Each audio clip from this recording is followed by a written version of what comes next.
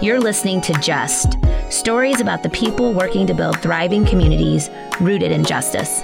I'm Jess Averhart, co-founder of Black Wall Street Homecoming. And I'm Rob Shields, executive director of the ReCity Network. All right, look, so here's why we're here. We're here to get proximate. We're here to listen. We're here to process. And we're here to help you process. But here's what we're not going to do.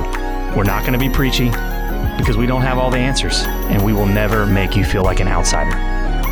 Keeping with the theme of sharing, we always want to acknowledge the whole person, and that starts with our personal check-in. Let's do it. All right, we're back. Rob Shields, are you with me? Good morning, friend. I'm here. I'm excited. Can you believe we are wrapping up season 2? I really can't. Time has been a weird thing. 2020 was, amongst other things, weird. Yeah, weird's an understatement. I mean, I think it's one of those things where like you go fast to go slow. And I can't really, it's hard for me. We've done so much work in season 2 and have talked to so many incredible people. And now here we are at the end, and it feels like it just went by like a blink of an eye. But really there's been so much great like knowledge brought and so much great teaching. And I for one am really excited about today's guest because I'm constantly like inspired. But he pours into people all the time. And I often think like, who's lifted him up? Because he really does support our community in ways that are heroic in times. So I'm grateful that he took the time to be with us today. But Rob, how are you, friend? That's when you know you have a good guest. You kind of just want to shut up. You just want to sit back and you just want to receive the wisdom. And honestly, I'm channeling the end of our first season, our inaugural season, Jess, because that's how it was with Dorian, right? Like that's right. Dorian kind of helped to set us up and just cast this compelling vision for us for a more just future that felt holistic. And I'm gonna cheat as well, kind of talk about how excited I am because I think we both can't contain it before we actually get into introducing our guest today. But that's how I feel today because we had Charles Robinson, mid-season. We talked about the servers and the solvers and kind of taking this integrated, holistic approach. ReCity, we talk about the 3 circles all the time. As a community, we can't even rely on one sector to solve our community's problems. It can't just be the nonprofit sector. It can't just be the business sector.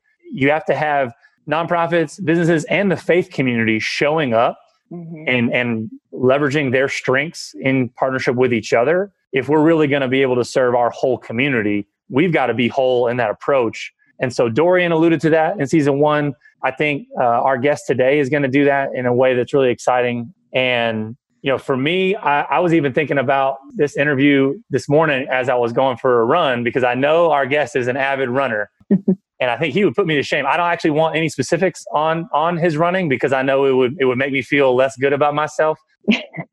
But we do have that in common. But my check-in is we're in need of leadership right now, right? Like we are in need. 2021, 2020 has shown us that we can't rely on like putting all our hope in just a single person, right? Like we got to really see community change as being driven by the community and servant leaders, humble leaders that will really, this isn't like a top heavy approach, but really people who can come alongside communities and really invite communities to be everything that they were made to be. And to me, that's what today is going to be about.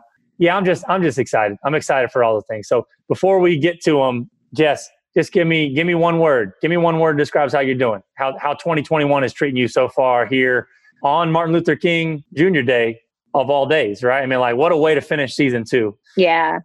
I think my word is probably maybe like re-inspired.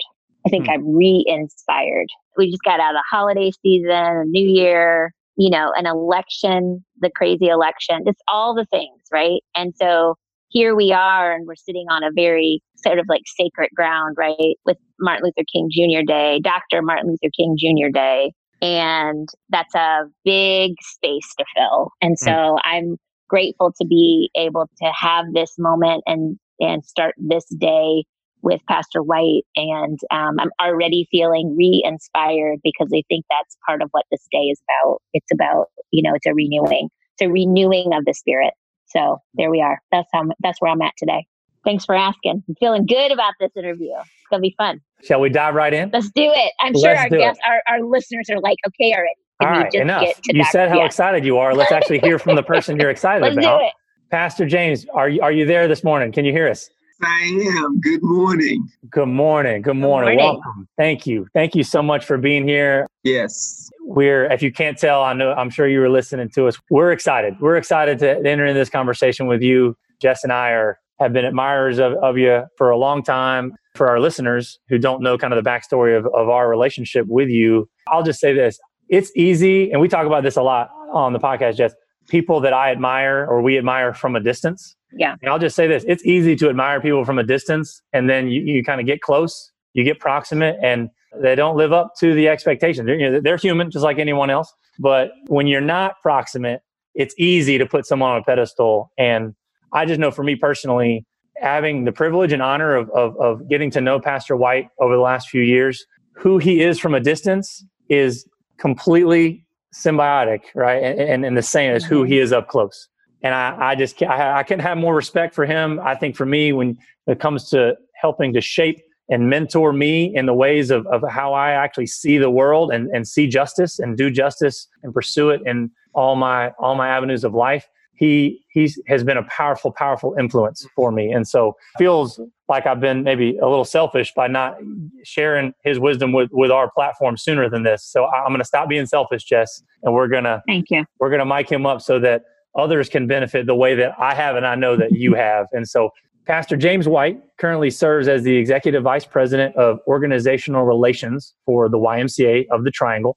He's also the Senior Pastor of Christ Our King Community Church. If you heard that right, he's got a job at the Y and he's a pastor. I mean, you're already talking about wearing multiple hats. Jess, this is your kind of person, right?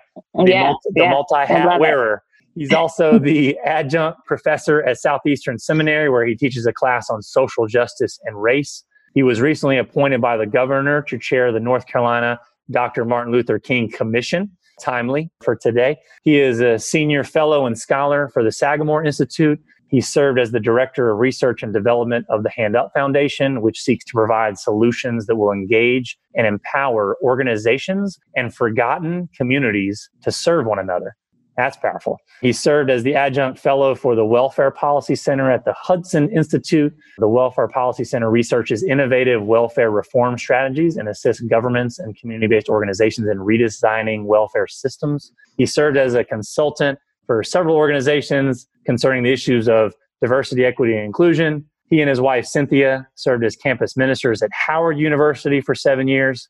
He served as a chapel speaker. Yeah, here's where it starts to get worlds start colliding here, Jess. I know you got some pro football connections here. Served as a chapel speaker for the Tennessee Titans, the New York Jets, although I'm not sure how many people want to claim the Jets right now.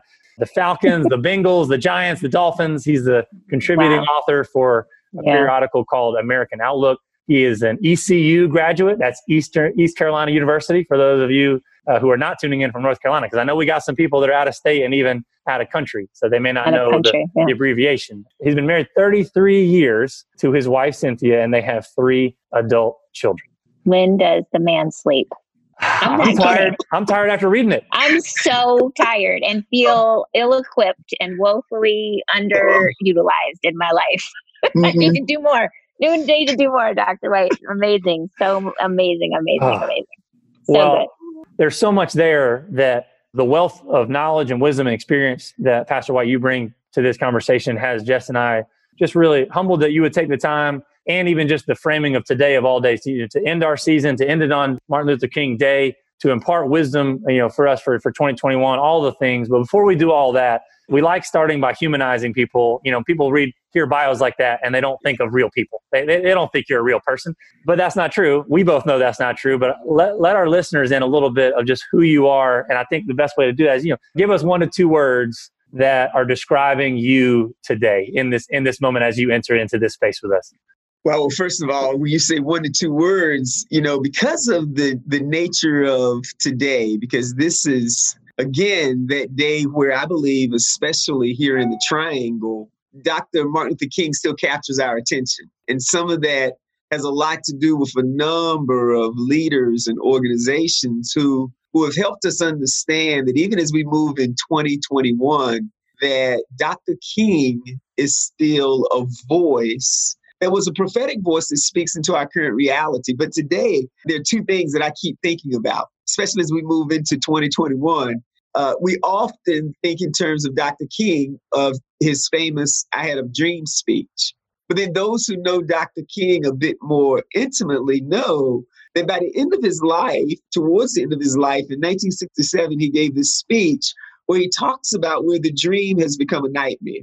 And so for me, as I think about all of what 2020 was about, we almost have to reverse it. And I think Dr. King's ideas, his legacy, his voice, his essence is still important. But now we reverse it and we almost can think in terms of how do we live in such a way when the nightmare can now become a dream? And so when I think about, just what am I thinking? I'm thinking, man, as we move forward, we have experienced conditions and realities systemically, personally, where it's been almost like this nightmare. But what is needed is people now who are willing to say, yes, this is the truth of what we've experienced, but now we have to continue moving forward to where now that nightmare becomes the dream. I think for many of us, it's helping us dream again and move forward with those dreams, especially as we move forward in 2021. Yeah. One of the things for you all, and what you've done is your timing is so important. I think there are a lot of people who are using the mechanism of a podcast to be able to communicate messages. It's almost as if this is this new period that we're in. But what I like about you, Rob, and you, Jess, is I think this podcast has reflected part of the genius and the power of your leadership. You both are facilitative leaders. And so this platform makes sense because you facilitate those who have a sense of foundations with those who are fragile. And then you bring those ideas and thoughts together to form something new and different that's going to be just, that's really going to cause the community to flourish. So I'm thankful that, man, you guys invited me to be a part of this because I admire you from afar. But even when I look at what you've engaged in 2020 and what you're doing, what you're really achieving, it's an outgrowth of the dynamic leadership of you, Rob, and of you, Jess, because both of you have always found yourselves in the midst of bringing together people and ideas that really will cause our community to flourish. So I'm just thankful that I get a chance to be a part and to be in the conversation with you. Well, thank you, Rob. I hope you captured that's our new mission statement. We had a mission statement, but Pastor White just made it so crystal clear. It has been incredible.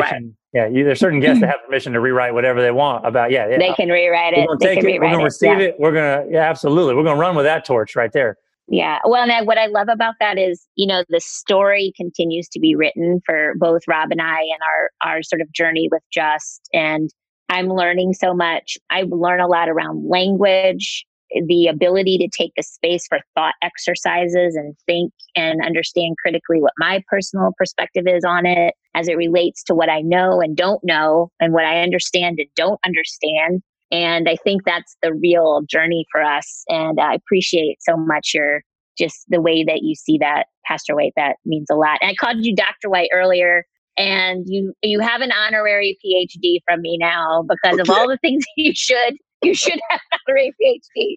So I may call you Dr. White anyway, just out of reverence. But as we talked about our story, as you sort of just laid out sort of the journey that Rob and I are on through this podcast, I'm curious about your story. This is so true. I've always been like, and I've never asked you, I don't know that we've even had the space to have this conversation. And so I'm really grateful that this moment has arrived for me personally, but you could have done anything. Like, you're so incredible and so talented and so clear. This is clearly a calling, but I'm just like, what's the story behind you, Pastor White? Like where you are and what you do today? I'm serious. And then who inspires that? I think she just asked you what your deal is. I think that's kind of what's your deal? It's amazing because he's so clear.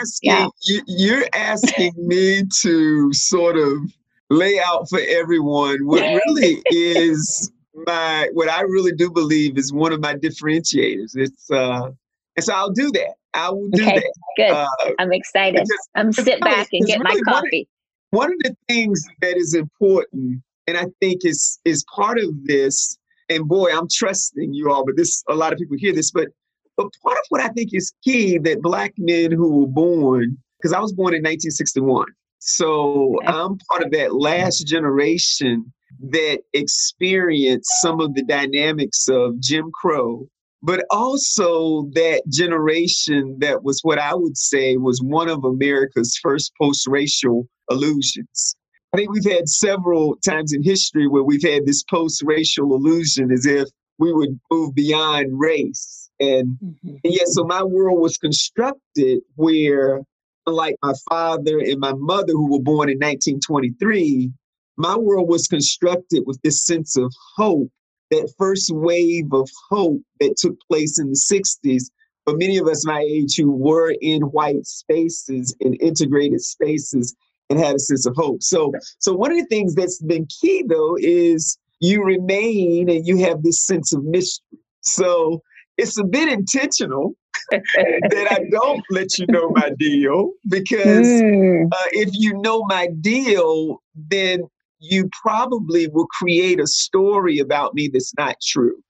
And part of being effective is being able to be in spaces where people are not quite sure, okay, what is the deal? Because when your deal gets discovered, then people, because of their limited narrative and their limited way of seeing the world, and their limited lack of being able to engage inclusion, then they begin to have mental models about you before you even open your mouth.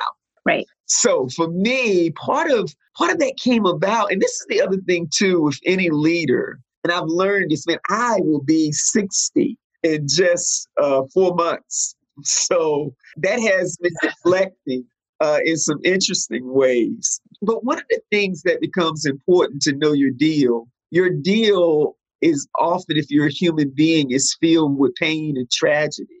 And that it's that pain and tragedy that you know how to be a good steward of that causes you to be able to have, I think, perspective as you move forward in the future. And that's very contrary to the narrative of America, because America doesn't want to deal with its pain and its tragedy, and especially in our American exceptionalist society that we live in, that sometimes we don't see that really the key to moving forward is embracing and dealing with your pain. I think it frees you up to think, and it frees you up to have an accurate picture of yourself. It's what Dr. Brene Brown, in a lot of her work, what she's trying to get leaders and people to do. So for me, my deal started in Barco, North Carolina. Now, Barco is just as country as it sounds. And it also started because my mother and dad were born in 1923. My mother was a school teacher. And my mother grew up as one of 10 children and grew up on a farm. Interesting narrative about her father. My grandfather, and he's still one of the largest farmers that was there in Paquimins County at the time. And it's still fascinating. People are not quite sure if Clarence Burke was Black or white. And so there's just some interesting dynamics to that. But Sarah Johnson, my mother's mother, she was dark-skinned woman. But after sharecropping, her brothers owned a lot of land, Clarence Burke. And so together, something interesting happened. That's a whole other podcast. Yeah, that's another. Yeah. So my whole journey was also a very light-skinned mother and a brown-skinned father. Now, why is that significant? Because my mom also was the first one in her family to go to school, to go to college. She would often show me the homes of the floors that she cleaned there in Elizabeth City, as she graduated from Elizabeth City State Teachers College. And then, so I grew up with this mom who was incredible educator, dreaming, taught in the all-colored schools there. And then my dad, though, never fully knew his father other than had his father's first name. Grew up in a very difficult situation in Virginia. Grew up in Charles City, Virginia, not far from Jamestown. His mom had an alcohol problem. Grandmother had an alcohol problem. Therefore, he ended up in North Carolina, right there in Barco, to live with his Aunt Alice and Uncle Fred. These were the only two parental people who ever was in his life. He had one brother named James. And so part of that story is, so you got two parents in the midst of Jim Crow, marry each other. Dad serves in World War II, yet in a segregated army. And so when he came home in 1942, because of segregation, didn't benefit from the GI Bill. And so he spends the rest of his life as a ship worker, which many of the Black men in Currituck County, you either worked at the Ford plant in Norfolk, Virginia, a farmer, then my mom's school teacher. So you got these two worlds that are very different that come together. Mom is an AKA, very involved in her sorority. So you almost got these two different philosophies. You got this pseudo, because there are many Black people who, and some of your listeners may not understand this, but there are many Black people like my mom who went to college. They were pseudo Black bourgeoisie. When I say pseudo Black bourgeoisie, they didn't have necessarily the economic capital to be a part of the bourgeoisie, which in Durham, you had a large Black bourgeoisie class that existed. They didn't have the economic capital, but they had the social capital and intellectual capital. So mom thought very differently. Dad, again, hardworking, blue collar. They have two sons, my brother John, and then me. Now, here's part of my story. I grew up in the country, and as I came into the world, there were a couple things that were very difficult. One, I have asthma. And so having asthma means that, again, I'm going to have struggles. Well, I was overweight. I was short and overweight. So here I grew up, 1960s, in the country, asthmatic, overweight Black kid. So there's a lot of challenges that supposes. So my brother, very athletic, I wasn't. What I ended up doing was I was a reader. So I was a reader and a talker. So my imagination formed my ideas in some interesting ways. And so growing up, I was one of the few, as a matter of fact, probably the first in my family that was part of the integrated school system. My mom integrated the school system because she was light-skinned. And so I went to school with her. So I was exposed in my very formative years of navigating in white culture. And there's one other family that was critical in my development. Mrs. Maud Shields and her husband, Reverend C.C. Shields. And she taught in, again, a school. She taught in the all-colored school. And they were born in late 1800s, early 1900s. So I had this older two people. He was a Methodist minister. She was a teacher. So Jess and Rob, I learned how to read before I went to school. And first two books I learned how to read were, of course, Reverend Shields, the Bible. But Mrs. Shields, I learned about Phyllis Wheatley. I learned about Frederick Douglass. So I'm reading books on Black history before I even went to school. The other thing that they did is I was sort of a little old man in a child's body. So they allowed me to participate in conversations as we would watch Walter Cronkite every day, news. So as a little boy, I ended up talking a lot earlier. So I engaged in political discourse. So when I was in the first grade, Mrs. Shields and Reverend Shields told me, okay, you got to remember, you're going and white people don't understand you. And so I'm reading and understanding Sojourner Truth, all of that. And so I have a sense of mission that was true very early. I've always had this weight, and so that carried on out through elementary school. By elementary school, by fifth grade, I knew I wanted to be a lawyer. Because I wanted to come back and change the political systems of Currituck County and everything. So in seventh grade, became a part of the Beta Club. And I did that because I had to represent African-American people. And I was the only Black male at that time. There was one other. So all these academic things, I learned how to play chess because people said it was a white man's strategic game. Learned how to play tennis as well because I lost weight finally. Played tennis because another mentor said, if you're going to be in leadership in white spaces, you either going to play tennis or golf. And there was not even a tennis court at that time in Currituck County, except for one of the doctors. And so he used to let Mr. Horton and I use his tennis court. I had this journey very early in my narrative that was shaped around this idea of your life has to make a difference. So really, I'm still living out that story. All of that came out of as well what was seeded in me, part of that education. And this is something that's unfortunate we understand, but that education was also seeded in the Black church because it's in the Black church. And in the Black church that unfortunately some conservative evangelicals discard, but I benefited from the educational reality and celebration and intellectual dynamic that was fostered in that small Good Hope Ambi Zion church that only had 30 people at that time. But there was this sense of nurturing and leadership that was there from everyone, even people who didn't have an education. So all of that put in the framing of being constructively disruptive. That's amazing. That's incredible. I thank you for sharing that story. That does provide, you're right, you are a man of mystery, but this does provide some really sweet context for me, just that background, and for you to share your family story was really lovely to participate and just listen. So, and I love that you can give the timelines. I think for our listeners, there's also a lesson in being able to tell your story.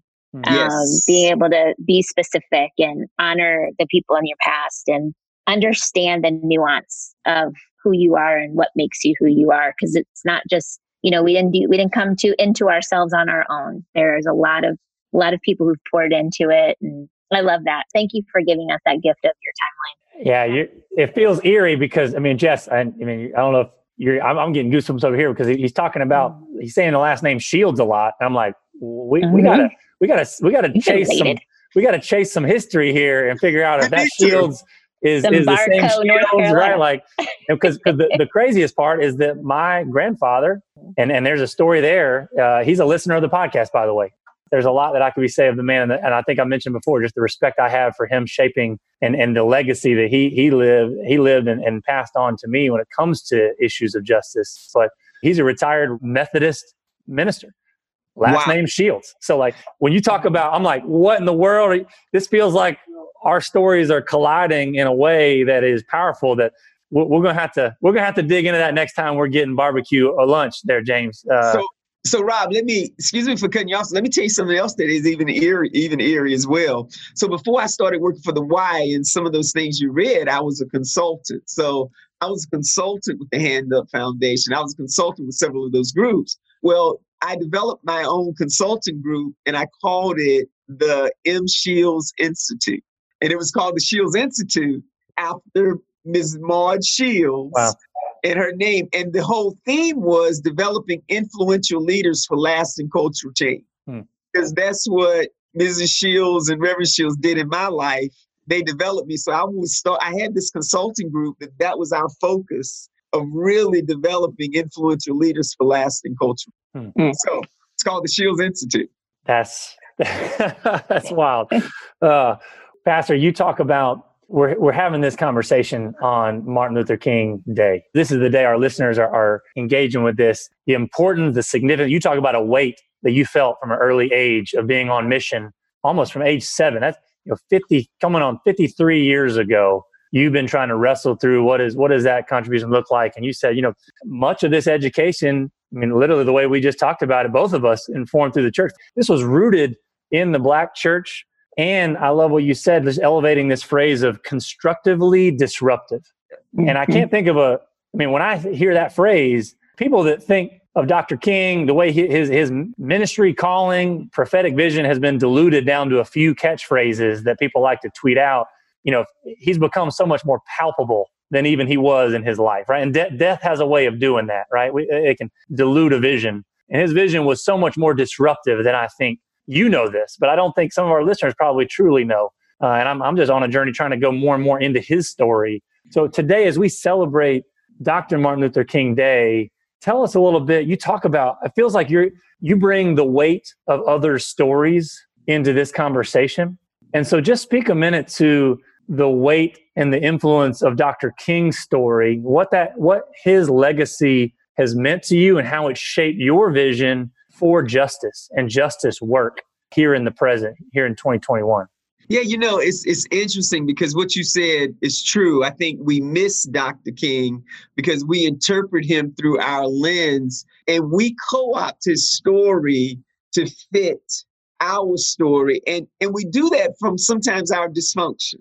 So I think sometimes, again, you have some conservatives out of dysfunction of wanting King to be something they're not. So they will use his I have a dream speech in the last part of his speech, but then they won't say that the real reason for the speech and the main part of the speech was the whole America accountable. But what Dr. King did that was genius, and this is what made Dr. King so dangerous, is part of what we're learning now in the work that we do around justice and equity. Dr. King wasn't just a spokesperson. He was someone who understood systems, and he was someone who navigated in systems. And that's what we miss of the genius of Dr. King. When you really study his autobiography, Dr. King, in some ways, really, he was a pastor, but he was a pastor, and he was also very much misunderstood because he's this brilliant intellectual pastor that didn't have some of the style of what it meant for the Black church. And when I say style, this is also something we miss. The Black church in its creation after Emancipation Proclamation is really a place of cultural genius because you're taking this group of people and you're helping a group of people who were enslaved somehow be able to engage a sense of identity and dignity in society. And you're doing that in every sphere of influence. And the Black church was critical in that. And Dr. King understood that because his father was a pastor as well. But Dr. King, again, very unique. Here he is at Morehouse as a child. Here he is at Morehouse at a very young age. He's not even 16 years old. He's mentored at Morehouse. He graduates, part of because of the legacy, and he saw the systemic power of Black preachers. I believe because Dr. King would have made an incredible professor. Dr. King would have made an incredible, but he knew the power of the pulpit. And so he goes, he's educated, seminary, and then his first church there in Alabama was a church as well that had an activist dynamic as a pastor who was there before Dr. King. So he sort of stepped in his 20s, and we forget this with Dr. King. In his 20s, he stepped into a place of leadership that in some ways no man 20 years old could orchestrate himself. And when you study his history, you see that part of they needed a spokesperson. Dr. King was at the meeting. Dr. King had the educational credentials. So there are these systemic realities that even those around Dr. King knew that this young man would need to be the spokesperson. And so you see the systemic genius of Dr. King, not just in his speaking. And unfortunately, we only see the outside. So we want to mimic him in preaching styles, mimic him in oratory skills. But Dr. King was this brilliant organizer as well, too. Dr. King also organized in such a way, and you knew he was brilliant because his legacy had leaders that continue to flourish and move even beyond him. And so I think we miss that Dr. King was a systemic genius. You even see that even with his language. You see the genius of how he would take Constitution and other documents and not discredit them, but say, this is what we're here for. We want simply what the systems of America have said that we should have. So even the way he utilized even his disruptors and even his agitators and his enemies, he was able to understand systems to the point of utilizing him. When you really read some of the biographies, it's not like the Kennedys were friends of Dr. King, but Dr. King simply organized in such a way that they couldn't avoid his voice. And the same is true with Johnson. You can read some of the backstory, but Dr. King understood how to systemically work in the system in order to move things forward. You even see that in the brilliance of how he organized marches, but then you also saw that really is part of what caused Dr. King to get murdered. It wasn't just the hatefulness, of James Earl Ray. And we like to tell the story that way. And we still think of race that way, that it's this extreme, radical, racist. No, Dr. King was beginning to expose systemic problems at a level that made America uncomfortable. Because now he's talking about the Vietnam War. Now he's talking about poverty. And it's because the truth be told, the opinion polls, even in the Black community, misunderstood Dr. King. Because in the Black community, he didn't have favor with those who were from the militant dynamic of the movement, with Stokely Carmichael and a younger generation that wasn't rooted in necessarily church. But then many of those in the Black community felt like he's abandoning the race issue, and we haven't even solved that yet because the Civil Rights Act is just been signed. So now he's going on to poverty and the Poor People's Campaign. And what we miss with Dr. King, remember, he's doing all of this in his 20s and 30s. And so even Dr. King's wounds have something to teach us. And when I say his wounds, I mean even his wounds of, there's images that now we play that he wasn't a healthy person, he was a chain smoker. And then his infidelity, his adultery that we all know. But that could be an incredible teacher for all of us, that the weight of systemically trying to bring change takes a toll on the very being and soul of a person. And I think you could see that in Dr. King's last speech. When you watch the video, you can see that this is a man whose soul has been, and he makes peace with that. This is where his theological framework, I think, also gave him life, because he even uses the narrative that we find in scripture that I may not get there with you, but we will get to the promised land. Dr. King, I think, realized his own mortality. And there's no telling what some of those calls and things that he got threatening his life. You're talking about a man in his 20s traveling. You're talking about a man raising a family, being a father. I think about that. And I think I would have lost it a long time ago when I look at who I was in my 20s and 30s. So I think there's a lot that Dr. King teaches us, not just as this great individual Nobel Prize winning leader, but as this person who dealt with things through changing systems. And I think we missed that with Dr. King. Yeah, that's so good. I just want to sit with that for a little bit. I hope our listeners sit with that last segment, that piece right there of the humanity of Dr. King, the weight that he was carrying, and just the humanity, just all of it, right? And imagine ourselves in that, swapping seats with this person that we put on a pedestal. I love that you said, and that we have in many ways, and I think this is really true, have co-opted his story without full understanding. As you said that, man, imagine, maybe there's some things we can learn from the weakness of Dr. King as we live in this COVID-19 reality. Maybe there's some things we can learn from him as we now have had our humanity challenged in a way that we're not used to, and still needing to do the work of that's challenging within itself. Because the work that we're doing, when you're talking about justice, when you're talking about systems, when you're talking about dealing with equity, maybe we can learn from both Dr. King and from Malcolm X, who, when you really look at both of these leaders, that their internal worlds were in very difficult places as they're having to walk through chaotic times.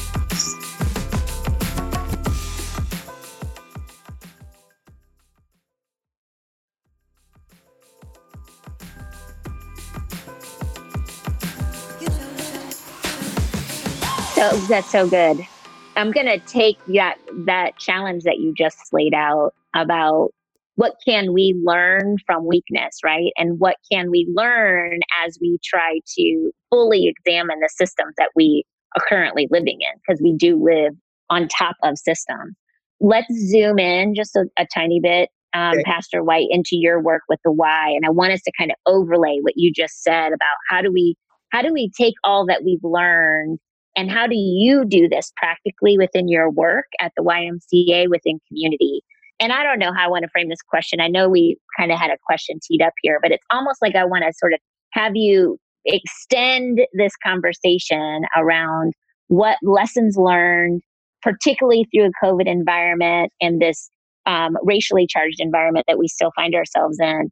What is your work at the Y that you want to make sure that, when you walk out from that work, the last day, right, your last day on the job, what is it that you want to have left within the YMCA structure, and how are you using the YMCA and the world there to impact community? So that's like 50 questions in one, but that is. And so take whichever one you want. No. I'm not trying to reframe your question, but let me give you a little bit of thought. Now, okay. Much of this time that we've had together, you've asked me about my story. So first of all, the views that I am representing do not represent the views of the YMCA of the train. So let me say that Asterisks. Yeah, got it. He's still playing chess, Jess. He's still playing chess. Yeah, I know. Rob, you didn't have to say that. Oh, sorry. We can edit that out. No, you can. So, but this is the place where I think all of us, let's just be honest for a moment. Yeah. Right. So many of us, and again, when you look at my narrative, I think this is part of what I have been designed for. But many of us, especially for us who, and I like naming it, I do not like saying people of color, because when you say people of color, once again, you don't speak to the beautiful identity of a particular person. So it's not that I'm excluding other people, but I'm being very specific when I say this next statement. Many of us work in organizations that were not designed for people who represent our worldview and our mental model. So the YMCA has a legacy of over 150 years. When the YMCA was created, and I can put other organizations and businesses in the same category, but when it was created, it was not created from a framework that there would ever be a Black person in leadership. Now, let me just say this is true, and not just our YMCA, but you can look at the history of the Y and the fact that there was even a time period where there were Black YMCAs that were built in light of dealing with Jim Crow segregation. There was one right here in Raleigh that was built as well. When you look at one of the most successful YMCAs that was Black, it was built by a slave, an ex-slave who had their freedom, the Anthony Bowen YMCA in Washington, D.C., that still stands today. Because Bowen understood in a capitalistic society that when you develop your own capital, you will build something that's lasting. So for me, the work here, and I've been here, this is going into my 16th year. The work here would be the same as if I was in any organization that wasn't designed to deal with the narrative of Black people. The question is not what is my work at the Y, but what is my work through the Y? Mm-hmm. There's a difference with that, because if it was at the Y, then I might be impatient with the change that has to take place in a system that wasn't designed for Black people. The same is true with Blacks in for-profit companies or nonprofit companies, and even in some churches. And the question, though, is that the Y is a narrative that has worked, that is developing economic capital, political and social capital. And yet the Y understands that as it moves forward in the future, how do we begin not to change, but to transform that narrative to meet the future and the world that we're going to live in? I'm thankful that I work for and through an organization that understands the importance of that. And that's why for the last really 6 years, the YMCA has said there is value to working in external spaces so that the mission and vision and cause of the Y impacts a variety of spaces. But in many ways, we understand that we're co-creators, that even the Y is having to create, because this is something different than the historical narrative that the YMCA was designed. So part of it through the Y, this gives an opportunity for really this whole conversation, even as we were talking about Dr. King, is really part of the Y's mission of building a healthy spirit, mind, and body. At the end of the day, that's one of the core challenges that we face in communities, period. It's what many organizations are trying to do. So yes, now what does that look like as we move forward? Well, part of a healthy spirit, mind, and body means you got to deal with racial inequity. Even though your organization was not designed to do that, you can't afford not to do that now. Part of being a healthy spirit, mind, and body, you got to take another look at your systems of philanthropy. Listen, we got to continue to understand philanthropy is critical, but you got to look at those systems. Part of a healthy spirit, mind, and body as we move forward as an organization, you're now going to have to be in collaboration and partnership. And man, I'm thankful that some people think of the partnership, for example, with the Southeast Raleigh Y, that happened in a matter of few years. No, that was years in the making. And that took place in some of the other systems coming together, from our YMCA Lightner Achievers program, from some other leadership of the Alexander YMCA. So part of being here through the Y is it creates an opportunity that through the Y to be in spaces that we typically wouldn't be in. But even as an organization, we are creating and building to be adaptable as we move forward. And part of what that looks like, one of the things that beginning to design and develop even here, because this is happening in some YMCAs across the country, is to develop an equity and innovation center. And this would simply be sort of a mechanism by which to house some of the work that the Y has been doing around issues of inclusion and diversity, and understanding even the work we're doing with other organizations and creating conversations. I mean, the last year in 2020 was an incredible year for us. We now have begun, even with our teams, bringing our teams together to have conversations about race.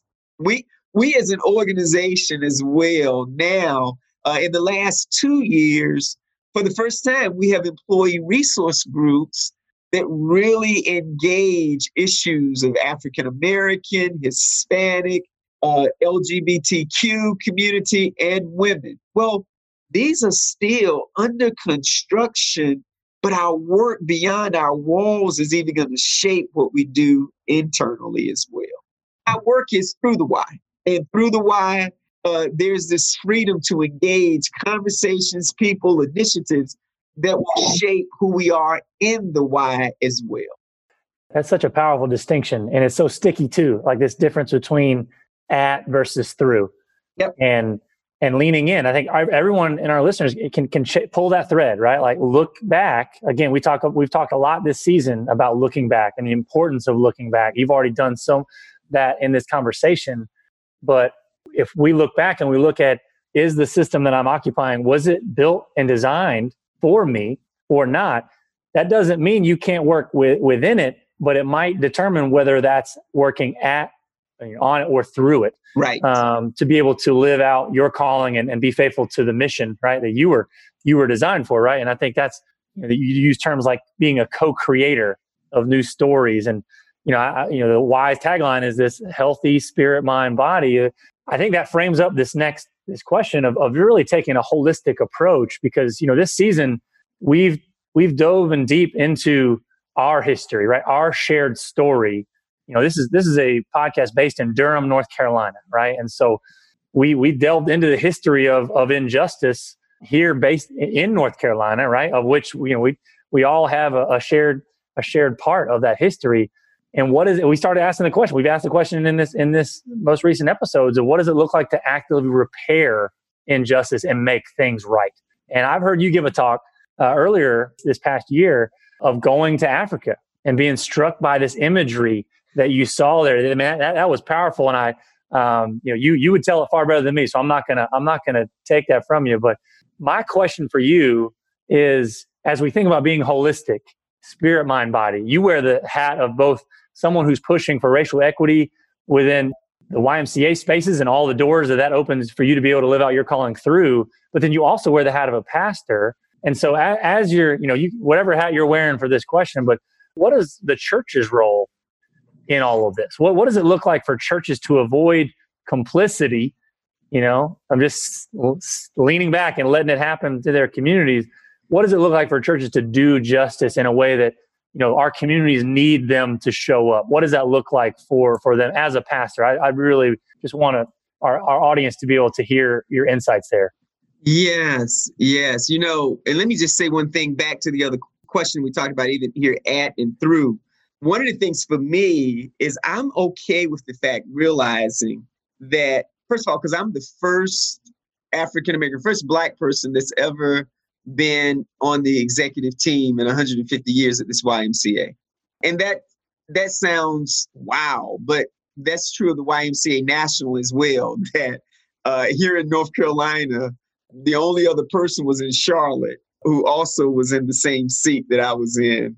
And then 2 years ago, for the first time with a budget over $40 million, that the Winston-Salem YMCA has a Black CEO who came out of Birmingham. So I work for an organization that is really trying to move forward. But here's what I realized: while I'm working through the why, because one day, what I believe we can set systems, and this is something we've talked about, so that one day there wouldn't have to be a differentiator through that at the whole YMCA DNA nationally, not just locally, but that's going to be a day in the future.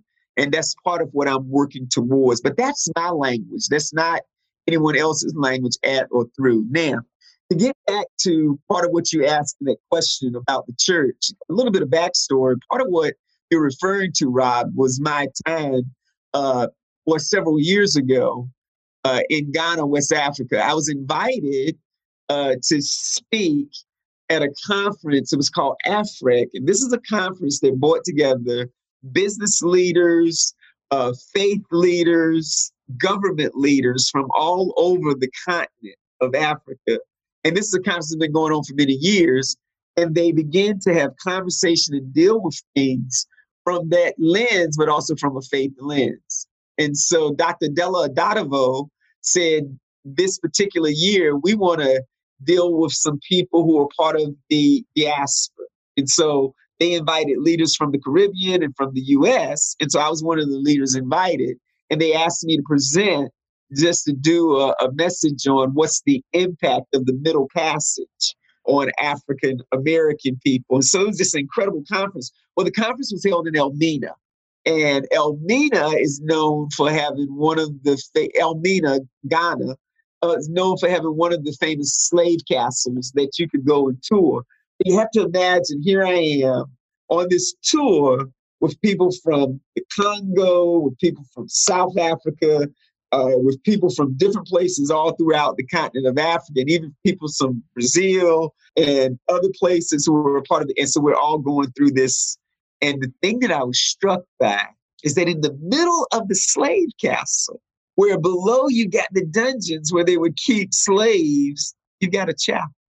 Now, you look at that, and mentally, our minds can't even get around this, but you begin to use your imagination and you think, while women and men are below being tortured, people are singing songs of praise.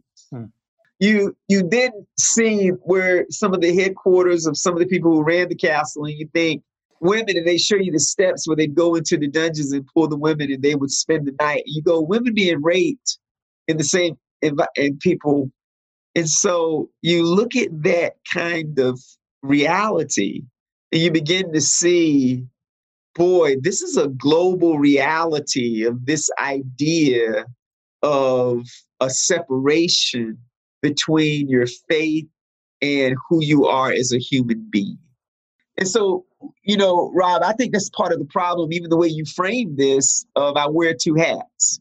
And that's part of the problem of the church, I believe, is we developed an institutional reality of wearing two hats. And especially here in America, we've developed industries around faith. So even to the point where we write books of, you got sacred work and secular work. And that's part of the problem, especially when we're talking about justice. And that's why it gets complex, that churches not only have to wrestle with, and this is why I get a little tired sometimes when people talk multi-ethnic church and how many African-American people do you have and are you showing God's diverse kingdom? There's some philosophical work that has to be done, because if you have a separation between the sacred and the secular, then you're not even going to deal with issues of race and justice in a way that's going to create equity. And at best, you will have an audience and you will have people, once again, who don't speak to issues of justice, because the real reason why that was able to happen is because even Christians had in their mind, if you want to call them Christians, and I'm careful with that, but had in their minds this mental model that people who were African were not human. And that's why we can justify that. Well, before we go across the seas, we know that that mental model was here because that's how we justify 240 years of slavery. And that's how you justify, once again. So part of what we are fighting for is for people to see one another as human. Because if I saw you as human, then no way would a Jim Crow system happen. But how do I know people didn't see us as human? Well, let's just go back. You don't have to read a Black history book. Just read Supreme Court cases. You got Supreme Court cases. You got the Dred Scott case, which literally is saying that a person could be property. You just go back and look at naturalization laws and literally see that real humanity is in whiteness and these other people come from places, and you literally have got to pass a test to be white. You got Plessy versus Ferguson as well. You got Brown versus Board of Education. You know we were mixed up in humanity, because even in 1967, was a Supreme Court case that would take off the records anti-miscegenation laws that would then say people from two different races can marry. And we know, and everybody says this, that yes, race is a social construct. It was created by Johann Blumenbach and Linnaeus and other false science, where they create this idea that these people come from a race that is inferior. And we believe that. So part of all of this, especially in faith communities, is deciding, no, we won't just wear two hats, because we've got to make sure. And see, when you say spirit, mind, and body, that says a person is human. Mm. And so part of the challenge in many of our structures, and that's why I have a hard time, because humans are able to be the best, able to create. When you see someone who is a human, you know that the potential is incredible. The only way you can explain how you get economic systems, companies, and other things that you don't have two different people of color is because at some point people didn't think this other particular group was human. Now that sounds raw. That sounds, a bit extreme. But how else do you explain even what we see in 2020, the brutality that we see among people? Here's how you explain it. Somewhere in this person's mental model, I don't even see this person as human. And now technology is letting us see that. And then you even see that, here's what hurts me, even when we have the conversation about justice and policing, is we don't even see that it even creates a reality of even people who are supposed to care, protect, and serve to act in inhumane ways. And then the way we respond to it, when someone's father is killed, we say first thing, well, what was he doing? We talk about there's another side to this. We have to look at cameras and justify, rather than having a broken heart, again, that this is somebody's father. And I get afraid when people who come from a faith belief, a faith which says in the very first book that we're created in the image of God, I get afraid when Christians can't have empathy that moves them to action or even moves them to tears. And they too move into a politicized conversation and saying, well, there's another side of the story. What about this? Are we even human? Mm-hmm. I'm not sure. See, what Dr. King appealed to in his letters from Birmingham jail was, are you human? You think about it. the Memphis garbage workers, the Memphis sanitation workers that Dr. King was there defending when he was murdered in Memphis, when he was assassinated. That famous sign that we see, "I am a man," is because even in 1967, we're still trying to say 1968, I'm human. Yeah. And that's what Dr. King was there to say. These sanitation workers are human. When Dr. King, in one of his quotes that we take out of context, but one of his quotes when he was saying, "I'll be the best this," or "I'll paint or be a street sweeper like Picasso," all Dr. King is trying to point to is not some conservative economic agenda that somehow we can develop economic programs and people would stay in poverty or people have menial jobs. What Dr. King was appealing to in that quote is that humans create something beautiful and incredible no matter what they do. Why? Because I, as a Black man, am human. I'm sorry, let me calm down because the listeners are going to think somehow that I'm angry or mad and think that I'm saying this because I'm a preacher. Nah, I'm saying this because I'm human. I want to sort of put a fine point on it. I think our listeners, we can't speculate, but you've laid the case out. You've laid the case out. So this is fact, not fiction. I think your plea around understanding your mental models, which I love that phrasing because it's right. We all have our own mental models that we walk around with, and we make decisions based on these models. We make hiring choices based on these models. We discriminate based on these models. And to your point, coming down, it just really it's just boiling it all the way down to the basic of humanity. Do we see one another as humans? I think is not controversial. I think it is a stark reality that I love that you bring forward, that we have to answer the question. Do you think that's the biggest obstacle, Pastor White? Yeah, I do. I think it's pervasive in everything. Yeah.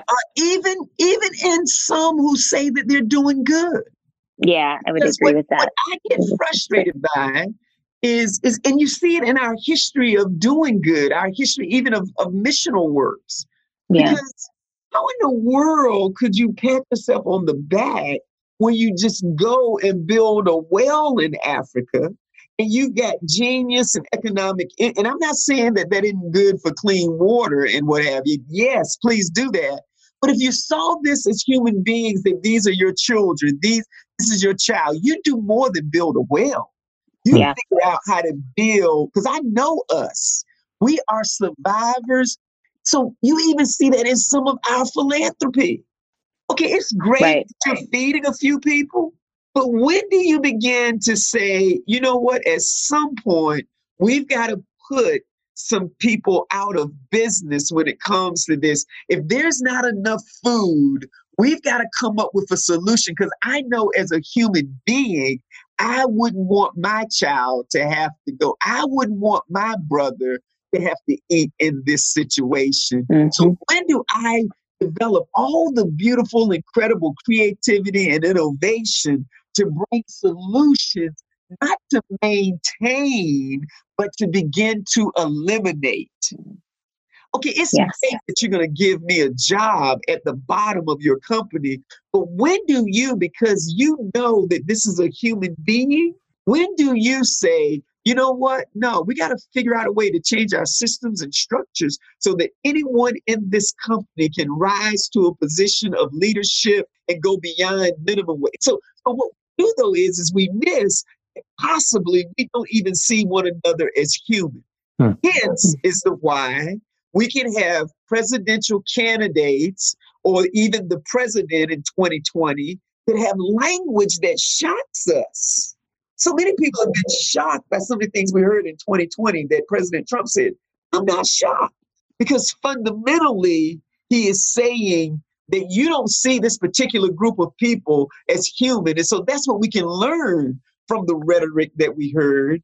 That's why you can say things that to some of us, that's outlandish. How can you say that and people still vote for? Here's why. Because in all of us, we've got to do work to begin to see that people are human. And that humanity means we're connected together. And so that's why I have a hard time. And that's also why part of the work that I do as a pastor is I realize, and I know I got some who will be upset with this, but part of the work that I have to do is literally help people have a narrative that literally says there's genius, there's excellence that is true in who you are as a Black person. And that as a Black person, you can be a part of reaching the world. You have something to contribute that will lead to a healthy diversity. But diversity can be led with a core of who you are as a Black person. We see this everywhere if we look back at our history. I mean, you think about music, and I talked about this past year. You look at some of the things that were developed in trauma. You go back and genius, and Black people led to genius in trauma, and the trauma of slavery. Black people developed delicacies that we still eat today. And it was the trauma of not having that you literally create food that's thrown away as a delicacy. You create chitlins as a delicacy, pig feet as a delicacy, fried fish as a delicacy. Music. Where was the birthplace of the blues? The birthplace of the blues were in the cotton fields of the Mississippi Delta. How did that come about? Because you got these humans who, even though they have nothing, there is art that can come through their souls. Where in the world is one of the most incredible MCs that exist today, female MCs, and I say MCs, period, Rhapsody. Where's Rhapsody from? Snow Hill, North Carolina, the crossroads of who knows where. But why? And it comes out of her story that she creates something beautiful, and then she even captures even the trauma by calling it Nina, which she again is now saying strange fruit, blood from the leaves, blood from the roots, which also captures something beautiful that was created in the trauma that Billie Holiday made. So when you look at music, when you look at hip hop, when you look at that, you see genius. Why? Not just because urban people somehow have this proclivity towards rhythm. It's a racist idea. It is because there is this sense of genius that's in people who can even come up with moves and dances without the orchestrated instruments or music lessons. We create our own music that literally has transformed culture today. Why? Because there is humanity. Can be found in the story. And I say it's not just Black history, it's American history. Even the oppression has brought out the best out of Black people. And if we would look at history accurately, we go, oh, there's genius that took place. I'm sorry, I know this is going places y'all maybe hadn't intended. Re-inspired. No, I'm told you my word today. What was my word? Y'all remember? Re-inspired. That's right. I think it's appropriate, and Rob's going to wrap us up, but I think it's appropriate to sit with this conversation. So the pauses and the moments that we take, we don't do that enough. And I'm encouraging our listeners to just, sit with it, think about it, use your brain and have an original thought and think about what Pastor White is saying and how it applies in your family, in your community, in your day-to-day life, because at scale, that changes the world. And so these ideas, right? These ideas are powerful, and these ideas are truths that we oftentimes sort of don't take the time to sit with. So I love the directions that we're going in. Pastor White, we always try to land the plane with every conversation. You've given people so much that I think, is worth listening to, not just once, but going back. And just these are deep truths that you're tapping us into. And here we are at the end of a season, looking ahead for the rest of a year. How, in your heart, what comes to mind when it comes to, we use the term show up moment, how our listeners can engage with what you're saying in a practical step? What is something that you would usher as we kind of wrap this up and we just have them going about the rest, moving forward into 2021 from Martin Luther King Day? What advice or suggestion would you give on ways that they can show up and respond to what you're saying and what you've laid out for us today? Yeah, I think two things. I think one is this conversation requires courage.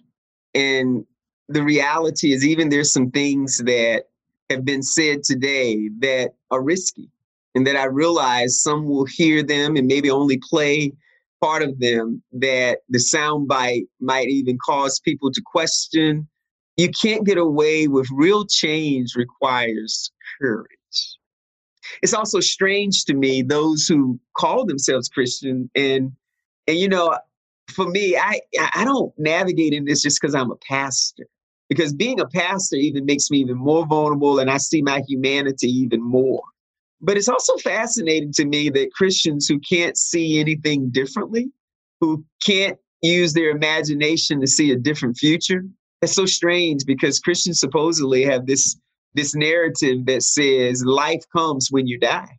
And so to me, those who represent the faith of Christianity follow one who says change happens when you decide to lose it all, when you die. And he even challenges, he says things like, pick up your cross and follow me. So the very heart of our narrative says that when there's loss, there's incredible gain. And yet I see too many of us who have a narrative that says, no, I got to keep all I can keep because I don't want to lose my power. But we serve one who became powerless so that there might be power, because there is resurrection into something beautiful, something that's incredible. Then the last thing I would say too is, and we started this conversation with my story, and I would say you got to live into authentically your real story and make peace with that. One of the things for me, I had a very difficult relationship with my father, and I understood now as I look back, I can understand why a man born in 1923 and what he went through had some alcohol challenges as well. And so I always wondered, did my father love me? And I remember at 19 when, and again, I got exposed to teaching that talks about the real root of development of a person as a father and son relationship. And there is truth in that, but I think it's got to be expressed in different ways. And some people even co-opt that to blame and place weight on the Black community because of the father-son. There's been whole businesses and whole initiatives based on it. I'm not disagreeing with that, but I think some of us have to go back and even look at our father's stories and redeem that and see that. And here's how for me. So I mentioned, my name, most people there was a time when I was ashamed of my name. My full name is James Alfred White. And I thought, oh my gosh. Well, first of all, I'm asthmatic, I'm chunky, and Alfred sounds too much like Albert. And there was a time when they used to call me Fat Alfred. And I just thought, man, Dad, you really didn't love me. But then I went back, and this is after my father passed. My father passed in 1990. After he passed, I talked with a family member, and I was, just struggling with grieving my father's love for me. He's gone, because I was in Colorado when he died. And so died of a heart attack. So this family member looked at me and said, what do you mean your dad didn't love you? And this family member brought to my attention this, and man, it changed my life. She said, what is your name? I said, James White. She said, no, that's not your name. Your name is James. And I said, Alfred White. And then this is one of my dad's cousins who was close to him. And she said, James Alfred. I want you to think for a moment. Say your name again. I said, James Alfred White. She said, your dad's only brother, his name was James. The two people who cared for him, who were like his parents, his Aunt Alice, his Uncle Fred. What's your name again? James Alfred White.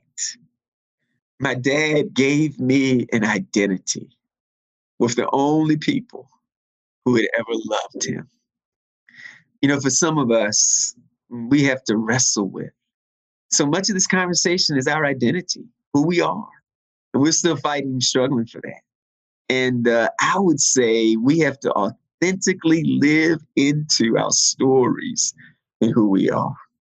Many ways, that's what Dr. King was really striving for, living for, so that a people could live into the beautiful identity of who we are. And we could do that together. That's why he called it a beloved community. Well, Pastor, I think there's so much that we could do to delve into this, but I think that the imagery or the metaphor that just has risen to the top of this conversation is one of stories. And I think if 2020 taught us anything, is that our communities definitely need a new story. Yes. But I think what you've done is you've made that more personal than that. And I think that is you've gone to the root, which we talk about going to that root and pulling up and addressing issues at the root, all the time on this podcast. And that's what you've done for us today in a really beautiful way, because I think you're inviting us all, before we get in touch in kind of redeeming and restoring or rewriting the story of our community, we've got to do that in our own hearts. Yes. You've got to get in touch with the story that we were called to live and step into, and rediscover that story in all of its beauty, but also in all of its brokenness, and not shy away from how those intersect, because there is beauty in the brokenness, is what I'm hearing you say. Yes. It's been an honor. I know that our listeners, you have taken them on a journey here, and I think it's one that will almost like putting a stone or a pebble in the water. I think the ripples effect of this conversation will propel us forward into this year. And I know, and I'm just thankful that you took the time to share part of your story, and that we got to be able to experience this together, and then our listeners were able to come along for the ride. Grateful for you and all the ways that you're being faithful to your calling. And hey, I'm looking forward to maybe playing chess with you here sometime soon. Well, I don't play as much now, but I look forward to it. That's why I want to play. I don't want to play after you've had practice. I want to play while you're rusty. That's the best chance I got, right? Oh, man. Listen, just know I want to close with this. And this is something I don't think we say enough to one another. But I want to say this to you, Rob, and to you, Jess. Hey, love you. Definitely love the two of you.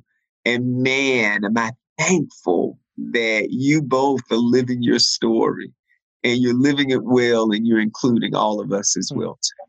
Well, we receive that, and we love you. We love you, Pastor, and we're grateful for you. So until next time, and I'll get the chessboard ready. All right, brother. All right, be good now. All right, you take care. Thanks so much for listening to Just. In the spirit of sharing, if you like what you've heard, tell a friend about the show and give us a 5-star rating and review. Many thanks to DJ P-Dog and producer Low Key for producing the music for our show. Subscribe on Apple Podcasts, Google Podcasts, or wherever you listen to podcasts.